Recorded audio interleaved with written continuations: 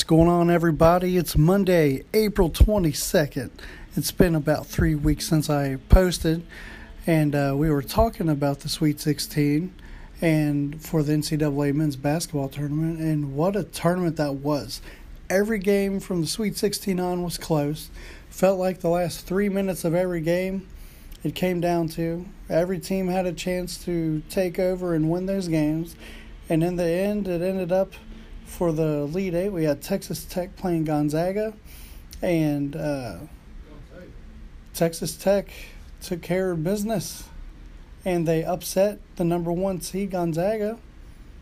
And then Michigan State beat Duke by 2, which was a very good game. And then Purdue and Virginia, Purdue should have won that game. But what is the one thing that you never do? And it was turnovers. And that's exactly what happened. They gave Virginia a chance to come out and win, and they ended up winning. And then Kentucky and Auburn.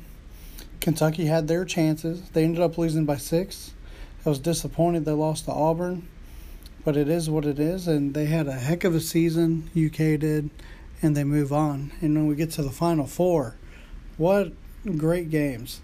Texas Tech, their defense was relentless and took care of Michigan State. Michigan State has not seen a defense like this, and it propelled Texas Tech, the number 3 seed, to make it to the championship.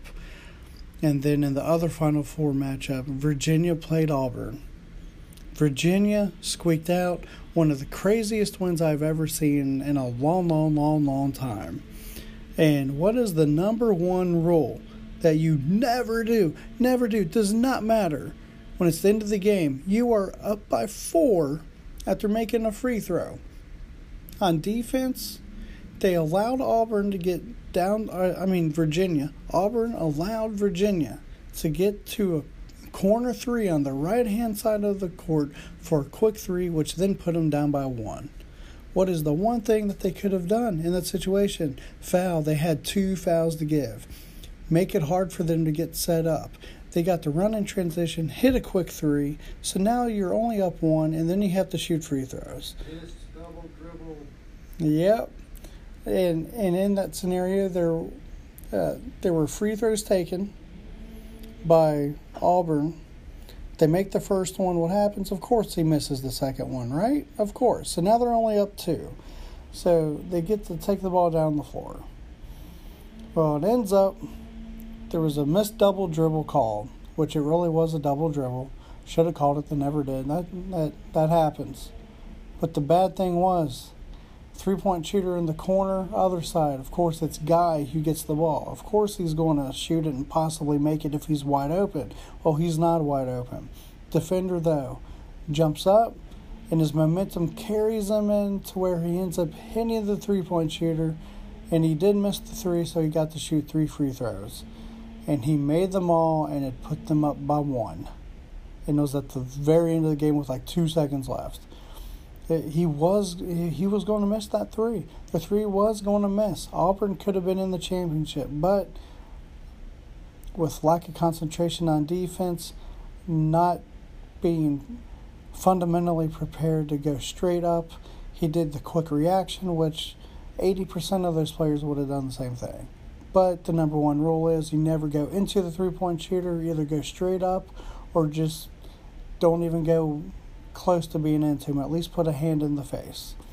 Oh, he did a little bit more of that, and that cost them the game. Then you had Virginia playing Texas Tech. I decided to cheer for Texas Tech since they beat NKU. Like, heck, I don't want to see Virginia win. Let's see if Texas Tech could pull it off. They hung in there, but at halftime it was like a 2-point game, somewhere in there, and then it ended up they lost 85-77. Virginia just kept hitting clutch shot after clutch shot, and it was back and forth, but they prevailed. More power to Virginia. Congratulations on a great tournament. You did a great job at squeaking out the hard wins when it came down to the last minute or even last possession of games. You deserve those. You deserve this championship. I mean, you beat all odds by winning those close games. And if you're going to win those close games and get to the championship, you might as well win the championship, right? Well, good job to you. Let's go to next season and let's go Cats. Let's go NKU Norse. Let's go UC Bearcats. Let's go Xavier. Let's go U of L. Let's go Ohio State. Let's see what can happen with you guys. I'm excited to see what happens in the next year with these teams. It's going to be exciting. And now we talk about NBA playoffs. It's a good first round. Celtics took care of business against the Pacers. And the other matchups are going fairly well. It looks like, let's look at the schedule right now. And I want to get to the playoffs option. Okay, what we have right now, of course, Golden State is up 3-1 on the Clippers. Bye-bye Clippers. Golden State's going to close it out and move on. And then they'll either play Houston or the Jazz. Jazz have not won a game yet against Houston. It's 3-0. Houston should close it out. And then you have Golden State versus Houston. Portland plays Oklahoma City.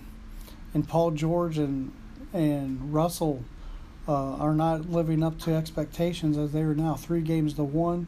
I feel Portland's going to pull that out in 2 more games. I give Oklahoma City to win the next game. But then you have the Jazz versus the Nuggets. It's back and forth. It's going to be a close matchup. I figured this one would be a hard matchup, even though Denver's ranked 2nd. Spurs are listed at 7th, but never count out the Spurs. I'm going to pick Spurs upsetting Denver as the number 2 seed, and Spurs will move on to play Portland, where then Portland plays the Spurs. That'll be a tough matchup. Let's go with the Spurs on that. Spurs in 5. And then the key one would be Houston versus Golden State. That will be a very close matchup. Let's change this up. Golden State's loaded. They're awesome. I think they have a chance at winning this year, but let's go with this upset. Finally, Harden and CP3 move on, and they get to go to the semifinals and see if they can make it to the championship matchup.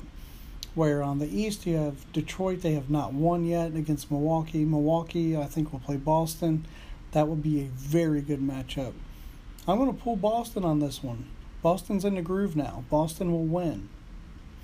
And they'll end up either having to play... right now, Philly's playing Brooklyn. Philly is up 3-1. I have Philly winning. Toronto's playing Orlando. I think Toronto will then play Philly. I'm going to go with Philly on this. They are deep and they are very physical and they're very athletic. I think Toronto, once again, is going to fizzle out. Doesn't matter if you have Leonard now on this team instead of DeRozan. I have Philly playing Boston to go to the championship. That would be a very good matchup, and I think, I don't know, with the cohesiveness of Boston, now having Hayward now and Kyrie in this moment, they win it in 6. So Boston will then play the Rockets for the championship, but I think with the way the Rockets are loaded, I think Rockets pull out the win against Boston, and they win in 6. Kyrie Irving then's a free agent. I think he will go to the LA Lakers and play with LeBron one more time, and they'll end up getting a championship together. How ironic that would be. But for this year, Boston Rockets, quote me on that, and Rockets win in 6 games. Well, that's my philosophy right now and predictions of these NCAA tournament, NBA playoffs. I will post as fast as I can now that my class is almost over, and be able to make more podcasts. I'll talk about baseball in another one at a later time. Have a great day, everybody.